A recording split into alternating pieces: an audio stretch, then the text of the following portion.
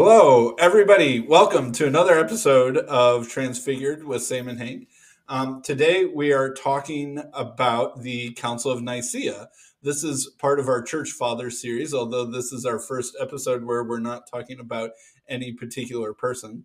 But the Council of Nicaea is so important and fundamental as an event in the history of Christianity and the Church, and it brings together so many of the characters that we have been talking about that it probably deserves its own episode. So that's what we're doing. We're going to talk about the people who were there, what they decided, and the creed that came out of it. But we're not just going to focus just on the Arian, anti-Arian piece. We'll talk about the other things that happened too. There was more discussions than just that. And the first thing that I want to say is that St. Nicholas did not slap Arius at the Council of Nicaea. You might be seeing memes going around this time of year where St. Nicholas, the person who gets turned into Santa Claus, slaps the heretic Arius. There is no historical evidence that that happened at the Council of Nicaea. So if that's all you came in to listen for, you can be satisfied. But if you want more detail than that, we can get going. Hank, do you want to start us off maybe talking about Eusebius of Cordoba? Most people don't know who Eusebius of Cordoba is, but he was a very long-lived bishop, lived for 102 years.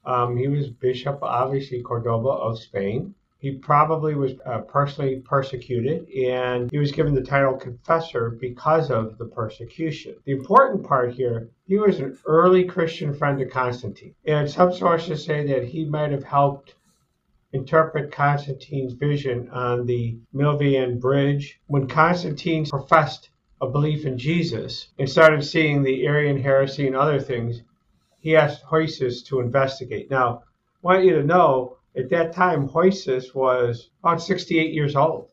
Yeah. So he wasn't a young man. Right. Okay.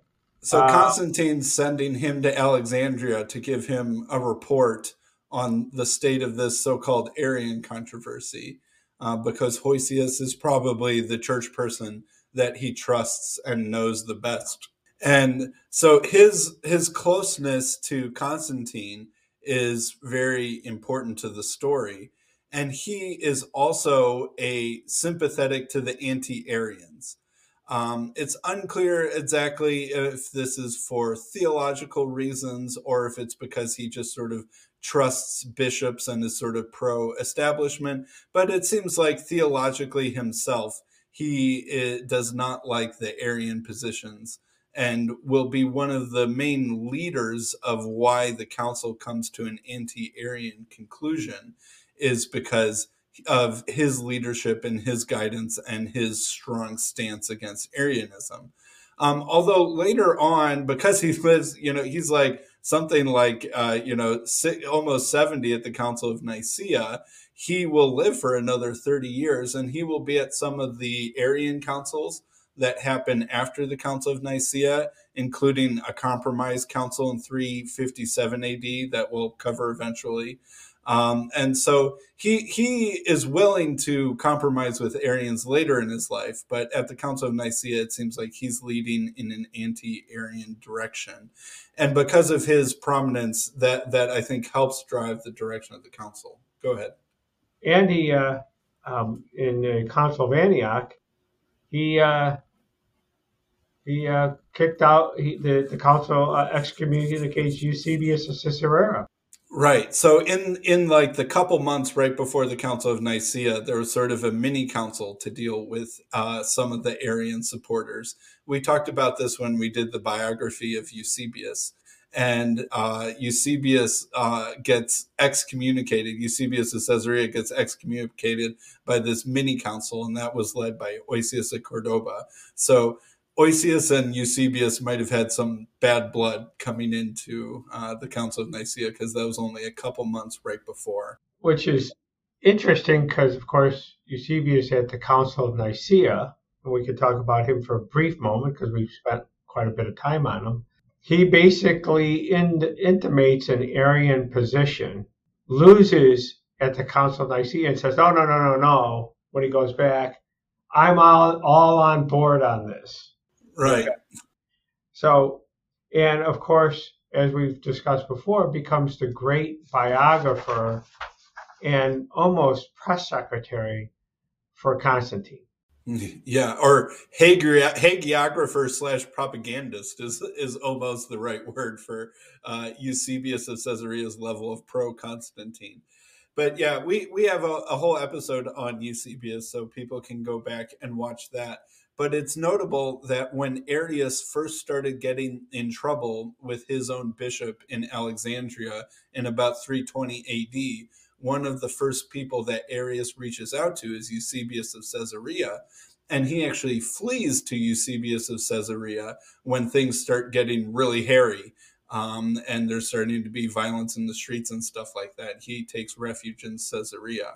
So Eusebius is out and out as a pro-Arian supporter, but yet nevertheless, Constantine invites him to give sort of the opening address at the Council of Nicaea.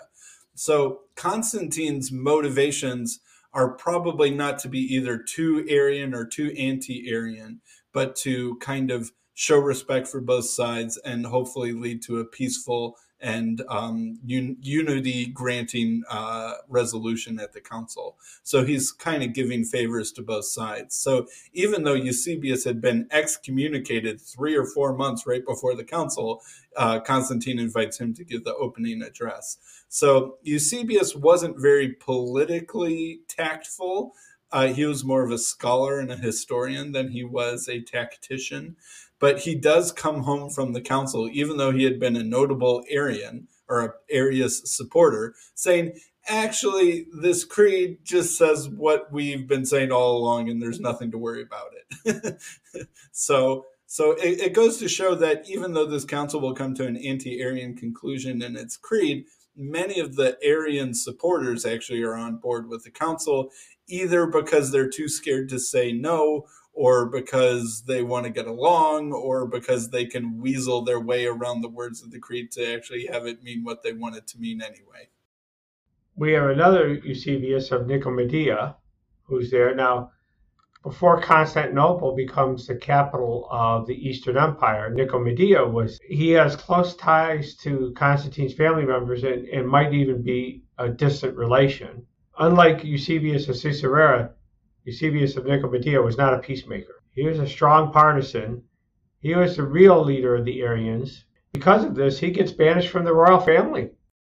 Yes. So Eusebius of Nicomedia, even though he's probably the strongest Arian supporter and actually something more like the leader of the Arians, because Arius was only a presbyter, he was only a priest, right? So he actually didn't have any rank or vote at the council. Arius was at the council, but he didn't really have any influence himself. Eusebius of Nicomedia was sort of like the most powerful bishop that was pro-Arian. And after the council, he admits to Constantine that he only signed on to the creed for fear of you, Constantine. And Constantine does not appreciate this and gets him banished. But then he gets unbanished because I think Constantine's sister, Constantia, says that she was healed through a miracle by Eusebius and Nicomedia. So then Constantine invites him back. And actually, at the end of his life, Constantine has a deathbed baptism. And the person who officiates the deathbed baptism is Eusebius and Nicomedia, the staunch Arian. And so after the Council of Nicaea, there will be a series of Arian emperors and a series of Arian councils. And that is mostly due to Eusebius and Nicomedia being such a strong influence on the royal family and often being like the Christian tutor of the couple next generations of emperors and their family. So when the tide moves in favor of the Arians over the next couple decades after the Council of Nicaea, it's often due to his leadership. So in 318, Alexander is teaching that the strong unity between the Father and Son. He banishes Arius in 318. Arius quickly reaches out to his allies. Alexander does the same.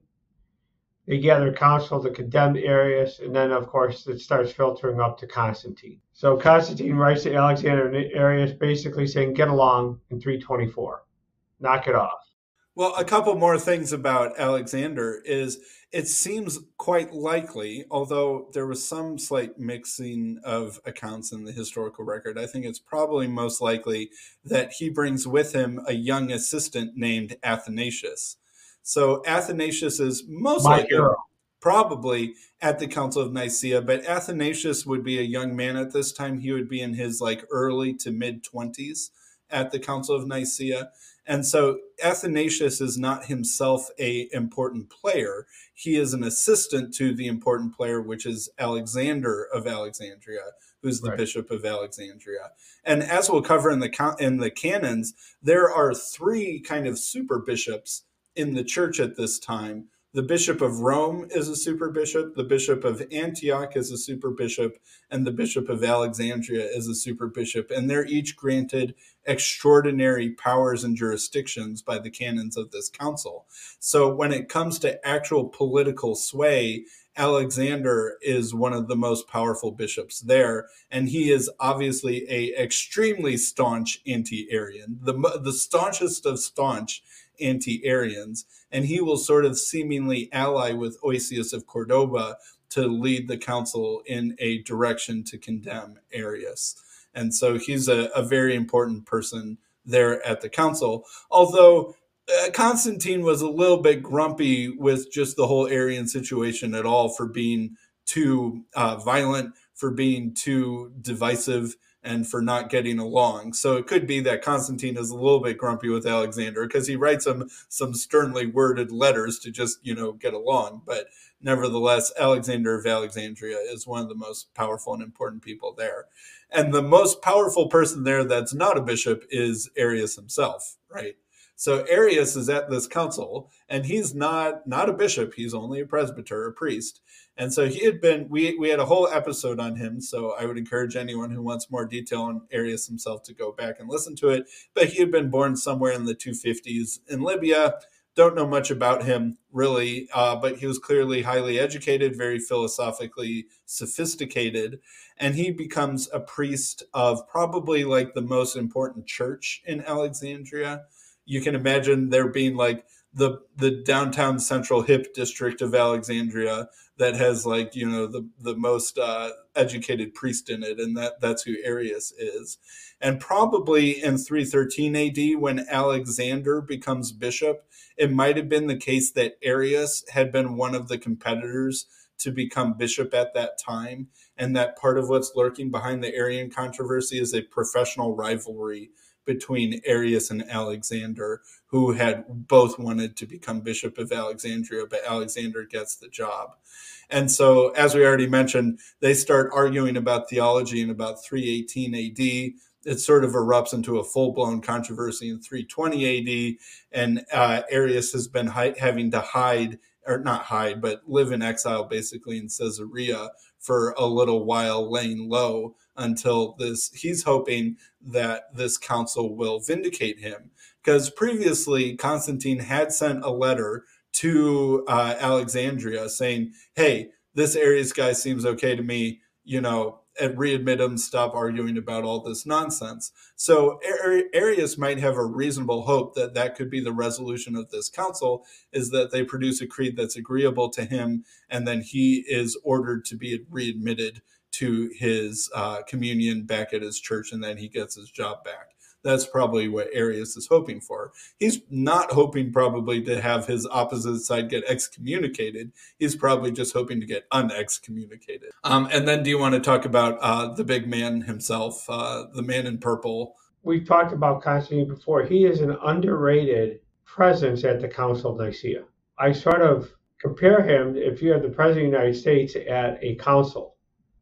I don't care who's doing all the talking. At the end of the day, the President of the United States is going to have he will have a say. And I think we forget that Constantine did have a say. We have a term called consubstantial with the Father that we talked about before. He's looking for unity. He wants this council to be, I think the thing he wants out of this council, quite frankly, is can we all just get along? Mm-hmm. I've got an empire to manage. And one of the reasons I probably became a Christian was I found that Christianity would help me manage this empire a lot better. And you're not helping me here. Right. We actually have a quote from Constantine that basically explains his motivation for the council. I'll read that quote. My design then was first to bring the various beliefs formed by all nations about God to a condition of settled uniformity.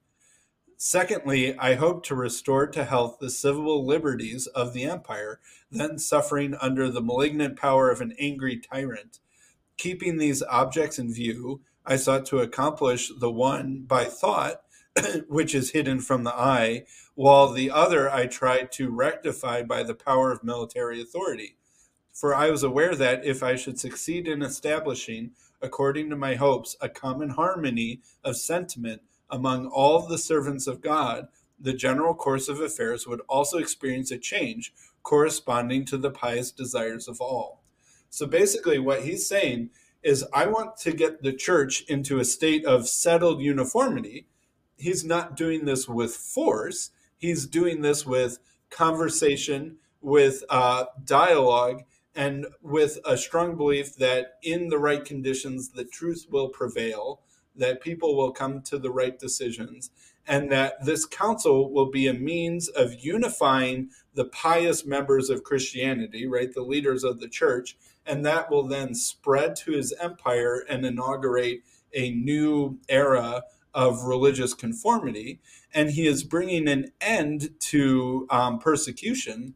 When he talks about the angry tyrant, he's talking about Licinius, who had been his main rival before he beat Licinius in a battle.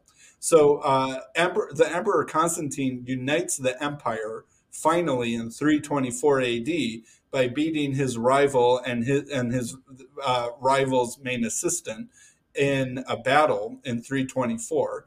In 325, so at this battle, Licinius agrees to surrender if Constantine will promise him safety. And so Constantine promises Licinius and his assistant safety, and in Thessalonica. And then the next year, Constantine brings some charges that might not be true, that Licinius had been plotting his overthrow, and then hangs him and his assistant. So the promise of safety only lasted about 1 year. So Constantine, even though he's organizing this Council of Nicaea, the same year he organizes the Council of Nicaea, he probably brings about perhaps false charges against his former rival to get him hanged. And even like the next year, he kills his son, who I think was even like his stepson, or I forget the relation, but he had some family relation to his son, and kills him. So, he does the thing that all emperors have to do when they get in charge, is make sure there's no rivals, and do it, quietly, slowly, and, not try and draw too much attention to that being what you're doing. So that's happening in the background. So when he talks about not using force, not using the force of an angry tyrant, Licinius had ushered in the last persecution of Christianity. So we know that Constantine issued the Edict of Milan in 313 AD, which sort of made Christianity an accepted religion. But Constantine really only had power at that point in the western part of the empire. Licinius was in charge of the eastern part. And so Licinius still has one last persecution in the eastern part of the empire right before Constantine beats him. So some of the things that they deal with at the Council of Nicaea is some of the people who had lapsed under persecution under Licinius's persecution the year before, or the couple years before the council.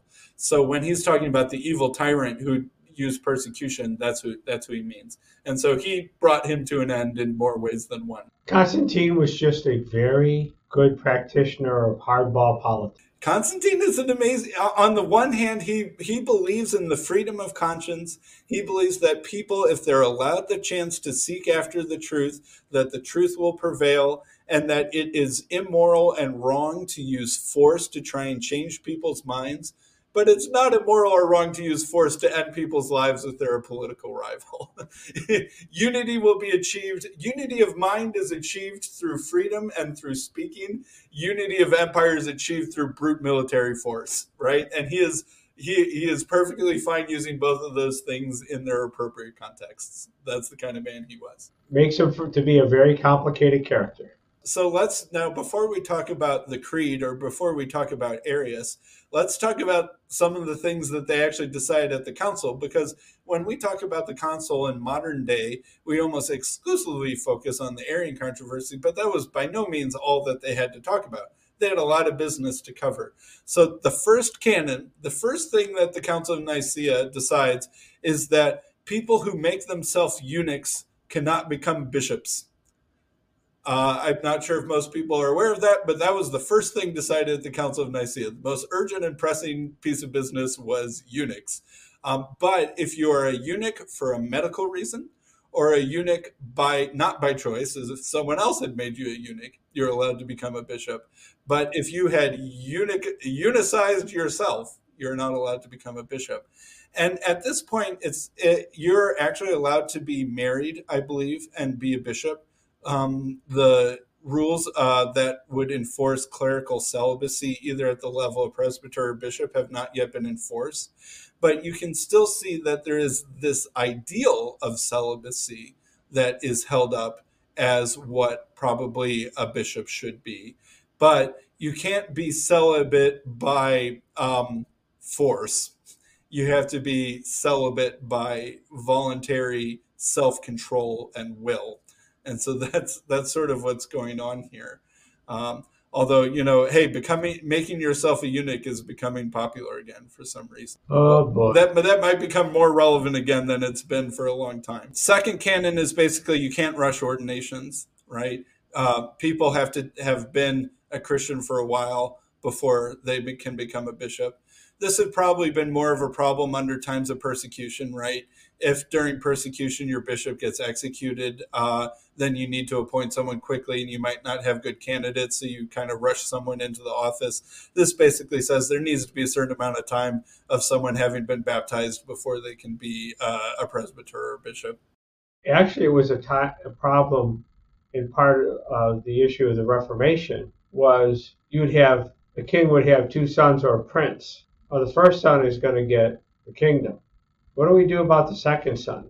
And so they'd rush an ordination. So the second son would become a priest one day and the next day he'd become a bishop. So right there, what you were seeing in the church is they were breaking this canon at Nicaea, which was, no rushing.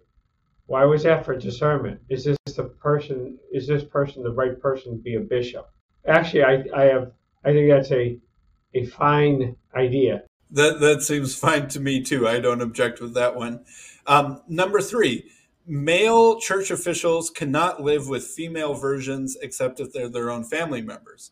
So basically, you can't be a presbyter or a bishop and in your same house have nuns that live under your same roof unless they're like your sister, your mother, or your aunt or something like that. That's sort of a slap at Paul of Samosata. It is a slap at Paul of Samosata because Paul of Sama had done that. And that was one of the accusations against him is that, hey, that looks a little suspicious if, the bishop is living with the nuns. There was never any official accusation against him. It was just one of those things that raised an eyebrow. So this is, making that illegal. Number 4, you need at least 3 bishops from the province to ordain a new bishop.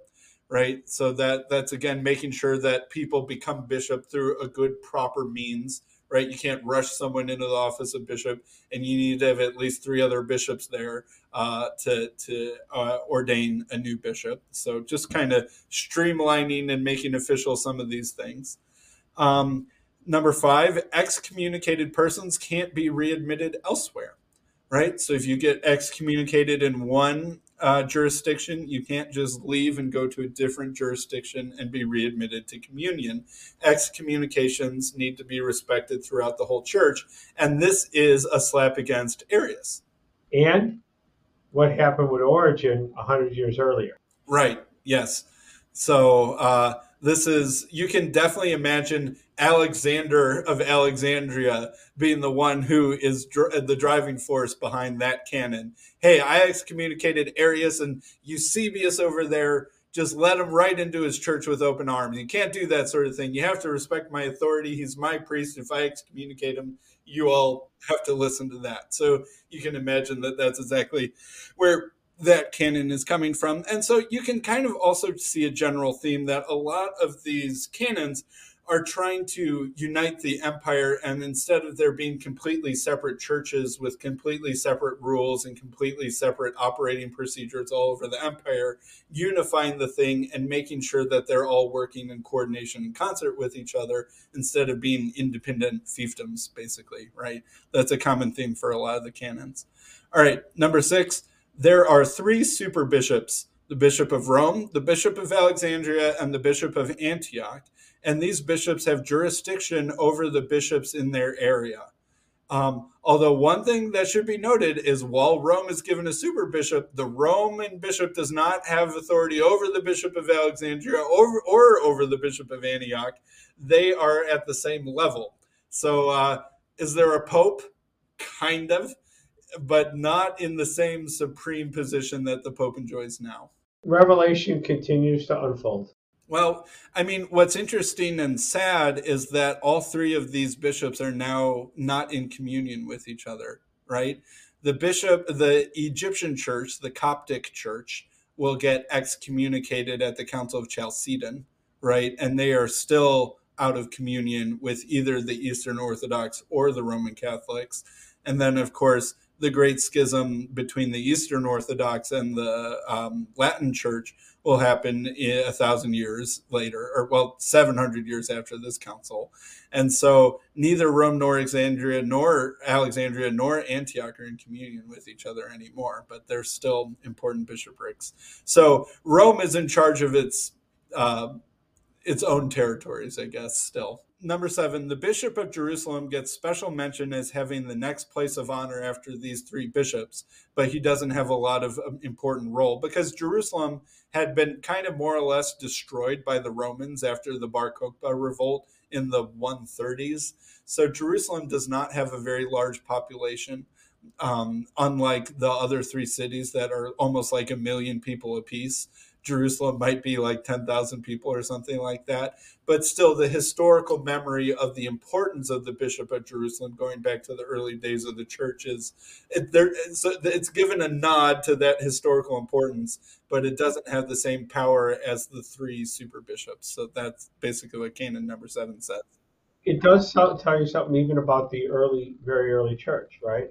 History was very important to the early church, which I find interesting, at least in the United States of America, that part of the church has no idea. That's why we're here, Sam. We have to give the Protestant church in America the history that is so well deserved. Yeah, and to remind it that the Bishop of Rome doesn't have authority over the whole kit and caboodle.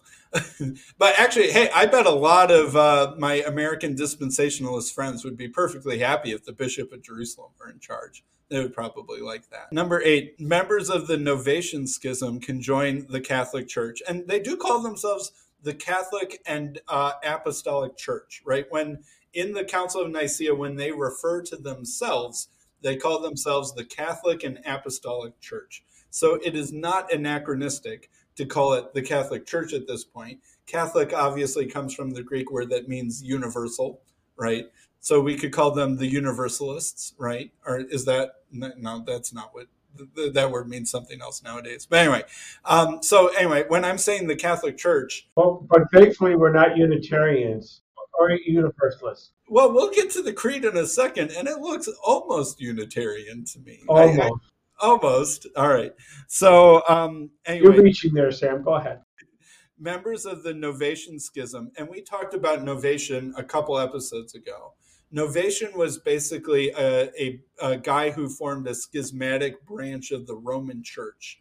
There had been a severe persecution, and basically every time after there's a severe persecution, part of the church is like, all right, we need to be gracious and forgiving to the people who lapsed under persecution and let them back in. And then there's some hardliners who had endured the persecution bravely, like, no, we can't let those traitors back into our church. Only people who stood up to the Roman Empire are allowed in our church, right? And basically that happens almost every time there's a severe persecution. Novatianism had been one of those hardline churches that formed in Rome around 250 AD, and it actually had been spreading throughout the empire. You know, you could kind of think of them as almost every church there's like a liberal wing, a conservative wing, and like a fundamentalist wing, right? Almost every church has this. And so you can think of the Novatianists as being like a fundamentalist kind of schism, right? But they did believe basically in what the doctrine of the quote unquote Trinity was at this point in time. So they didn't have theological disagreements with the church. They mainly just had practical disagreements about the readmission of people who lapse under persecution. So the Council of Nicaea decides that people who belong to the Novatian Schism can join the Catholic Church without rebaptism. Clergy can retain their positions unless they're a bishop, in which case they need to subordinate themselves to the Catholic bishop and become a presbyter again. But they do not need to get rebaptized. And a couple canons, we will talk about the Paul of Samosata schism, and they do need to get rebaptized. So it's interesting to note that the Novatian schism does not require rebaptism to be admitted; they just require submission, right? But the Paul of Samosata schism does require rebaptism. We'll get to that in a couple more canons, right? All right. Any clergy that gets re-examined and doesn't meet the above criteria should be removed, blah, blah, blah. 10, any clergy who lapsed shall be deposed. So the Council of Nicaea is actually taking kind of a hard line on lapsed clergy, right? So this is actually an interesting thing, is that other councils before and after will take a softer line on lapsed clergy. But the Council of Nicaea actually takes a pretty hard line on lapsed clergy that they need to be deposed from their office. So if they had given in to persecution, made a sacrifice to the emperor, renounced Christ or something like that, even if they were being tortured, right, they need to be removed from their office. So it's actually a relatively hard line on that question. Canon 11, laymen who gave into persecution easily, that is not under painful or torturous. If you gave in and you weren't even tortured, right, but you're a lay person, you have to go through a 12-year penance to get readmitted to communion. And that was considered somewhat generous at this time. Also, it should be noted the idea of penance, just Protestants, the idea of penance was perfectly well established by this point in time. It's not like the Council of Nicaea is inventing penance. This was a perfectly regular procedure. So this was not a new thing when they're assigning penance for people to get readmitted to communion. And just to stop there for a second, whatever we think of 12 years of penance, right? We could take a modern day theologian named Dietrich Bonhoeffer who speaks about cheap grace. The church, in its proper teachings, have taught that grace is not cheap. It costs our Lord everything. And if we're basically adhering to a cheap grace theology, God forgives me, I can go back and do what I'm doing, and he'll just forgive me again. I think that the early church speaks very harshly about that. Right, that's true. So inside a church at this time, there would have been sort of like 4 or maybe even 5 layers of hierarchy. There were people who were just listeners, right, who would come and hear the sermon and were just sort of they were kicking the tires of Christianity, as I've heard churches say it before, right? People just inquiring. And then there were catechumens who were going to catechesis class, right, who were learning to be a Christian, but were not yet baptized. Then there were baptized people who were allowed to pray, but they were not participating in communion. Maybe they had some reason why they weren't allowed to participate in communion. So baptized non-communicants. And then there was communicants, right? And then you could maybe even add an extra layer, which would have been like celibate people, like virgins and celibate priests and clergy and stuff like that. So there's this kind of like 4/5-fold hierarchy of how close you were to the church. And so basically, what happens to someone who had been in communion who lapsed is they get kicked back down to the first rung of the hierarchy, have to spend 3 years there or 4 years there, have to spend 4 years at the next layer, have to spend 4 years at the next layer. And that's why it's 12 years, right? So you have to go back up the ladder to get readmitted to communion. Another thing that this shows is they took communion very, very seriously, right? Only very holy people who were in full cooperation and full moral behavior with the church were allowed to take communion. So that was a very sacred high honor in the church at this point in time. And I would also say I don't see much sign of there having been very much child baptism at this point. Baptism, although it's not for the reason that Protestants would give, right? I think that the baptism practices of the church at this period should make both the Catholics and the Protestants a little bit uncomfortable, because Protestants are like, hey, Hank, you gave your altar call last Sunday. Want to get baptized? Oh, great. Yeah, you want to get baptized? Boom, we'll do it right now. Okay, now you can take communion, right? But the church at this time required years of catechesis and then even years of being in the church to prove that you were someone who was worthy to take communion. And if you're taking communion, you're held to a very high moral standard, right? And so there's this, it's just hardcore. I don't know how else to say it, but the church had a very hardcore structure at this point in time. And you can see that reflected in these canons at the Council of Nicaea. Well, and you still see, right? If you're an adult and you want to become a Catholic, your catechesis is a year, okay? Which in the West is a long time. A pastor friend of mine once said, who was from the South, he goes, everybody in the South has a Jesus moment. They say, I see Jesus, they get dunked, okay? Right. Maybe even a couple times just to be safe. For fire insurance purposes. The early church would have looked at something like that and said, whoa, slow down there. Okay.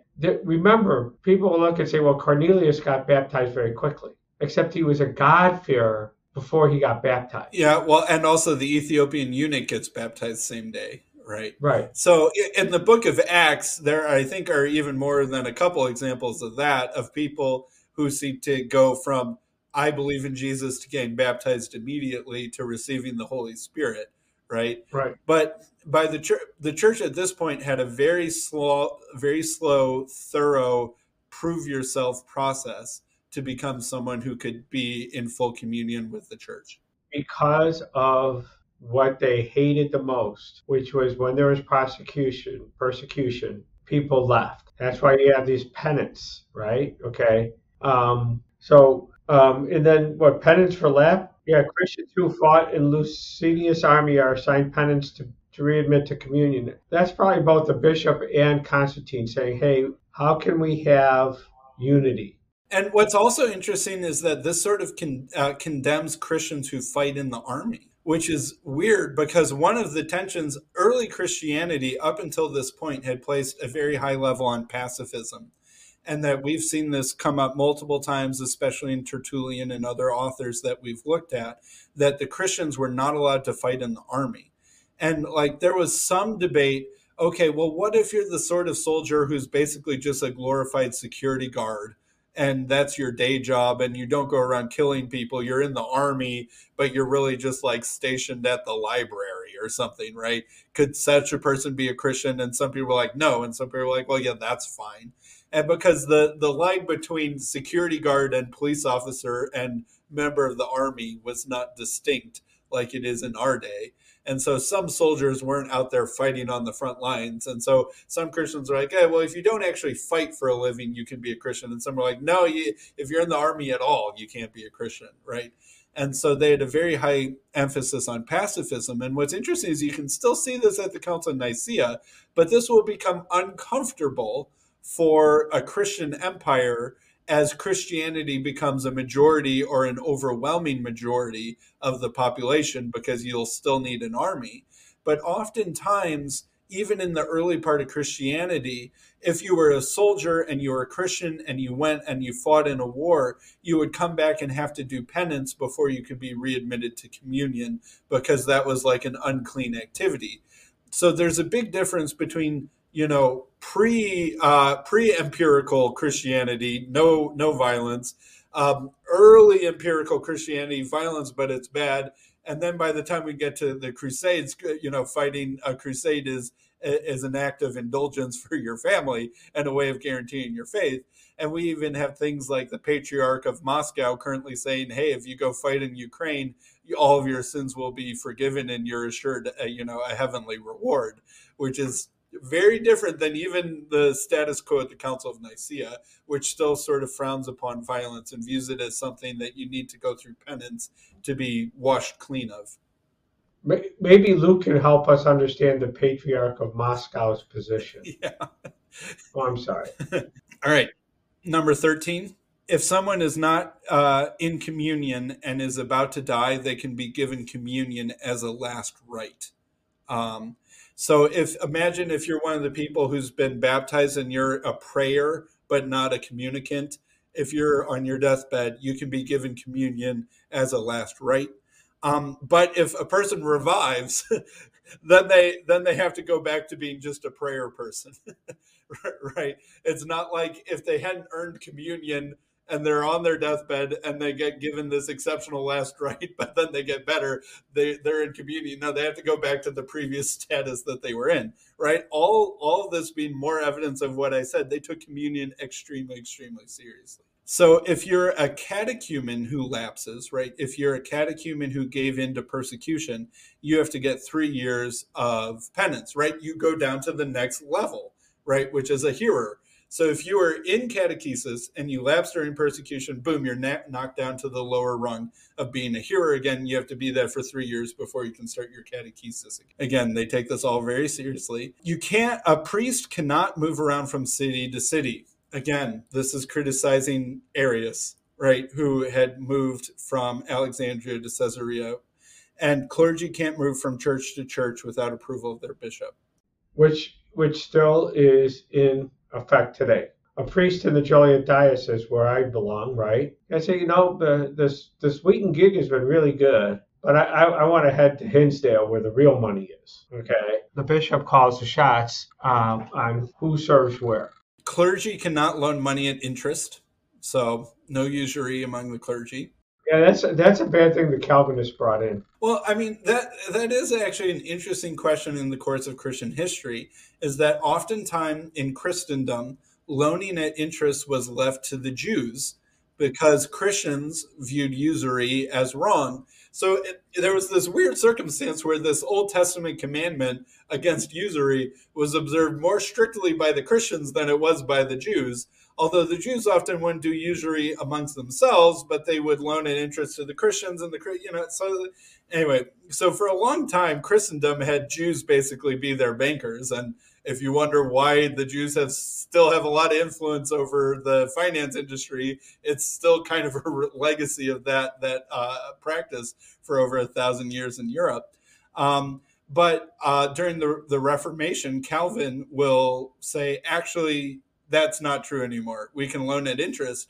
And that helps kickstart capitalism in Europe and sort of starts the marriage between Protestantism and capitalism that's been a pretty effective marriage for the last 500 years. And created the modern day Swiss bank system. Yeah, that's also true, right? Why do the Swiss have so many banks? John Calvin. Anyway, and you can see the origins of a lot of these things back here at the Council of Nicaea that will be continued questions for a long time. All right, deacons can't give the Eucharist to presbyters. Presbyters give the Eucharist to deacons. If the bishop is in the church, right, he breaks the bread and then he passes out the wine to the presbyters. Then the presbyters pass it out to the deacons, and then the deacons can pass it out to the lay people. It can't be the other way around. I don't know. Maybe some churches did it that way. And no, it's at least the Catholic Church. What occurs is the priest will consecrate the host, and then what will occur is give the Eucharist to the deacon, who then may be giving it to everyone else with the priest. The priest gives himself the Eucharist. Absolutely. Right? right? So it ripples down the hierarchy, Correct. right? You can't have the Eucharist going up the hierarchy, Correct. right? So that's what they're deciding here. Presumably, there was some churches at that time that did this practice, and so they're deciding against that. All right, Canon 19. Here we go. My favorite canon, baby.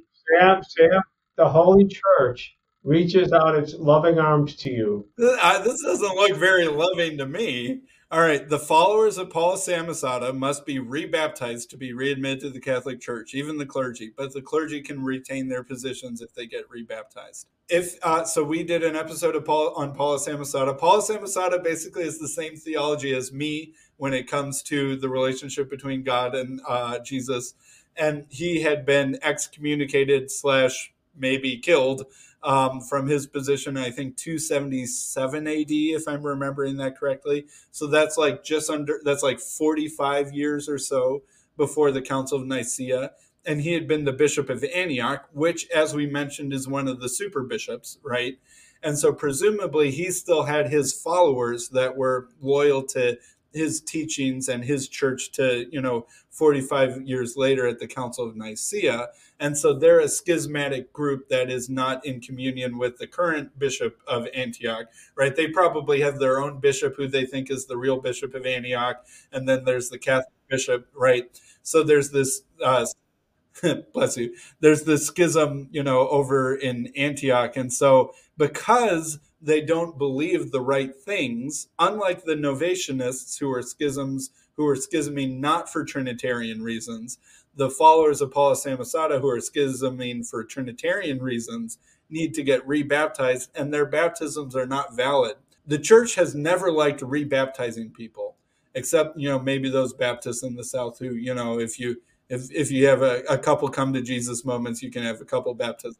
But they were very against baptizing more than once because that was sort of seen as crucifying Jesus again, right? Was kind of the idea. So they would not do that unless they really had a very strong reason to not accept those baptisms. I have to say, Sam, the biblical Unitarians have done a good job of uniting the Arians and the Trinitarians together here in this. So I guess you're a unity candidate, Sam. Right. No one likes Paul Samosata, neither the Arians nor the anti-Arians, whatever we want to call them, like Paul Samosata. So he needs his followers need to get rebaptized. All right, boom. Last canon, 20th canon of the Council of Nicaea. Prayers on Sunday and on days between Passover and Pentecost are to be made while standing, not kneeling. And this is because this is a time of celebration. So if it's a time of celebration, like a Sunday or the season between Passover and Pentecost, you're to pray while standing. I guess other times you're to pray while kneeling. And so you can get the flavor of all of these canons. There are different practices in different parts of the church, and so they're standardizing it. And you can see this really high respect for clergy, this really high respect for communion, and this high respect that the authority of the different clergy needs to be recognized throughout the different parts of the empire. That's sort of the main theme of all of these canons. Pointing out to those who are more of an evangelical bent that the idea that the earliest church didn't see a priesthood is just a phenomenally bad take. Well, I mean, this is 300 years after Jesus was crucified, so there's been some amount of time, right? And we, in our Church Fathers series, we've seen bishops get more and more and more and more powerful, right? Right. There's been an upward trajectory of the importance of that position in particular. I would beg to differ a little. I mean, someone like Bishop Clement of Rome was seen as very influential and powerful. Again, we're looking at so Clement of Rome and others who were presbyters, priests, and bishops, right? They were there right from the beginning. Why they're not as quote unquote powerful, right? It's because the flocks that they're leading are disparate and small. But the church, think of it this way. I'm going to use an evangelical church. You have a small church in Gibson City, Illinois. The pastor there may not be powerful, but a mega church in Atlanta, like Andy Stanley, that pastor is powerful by the nature of the largesse of the people that are attending his church.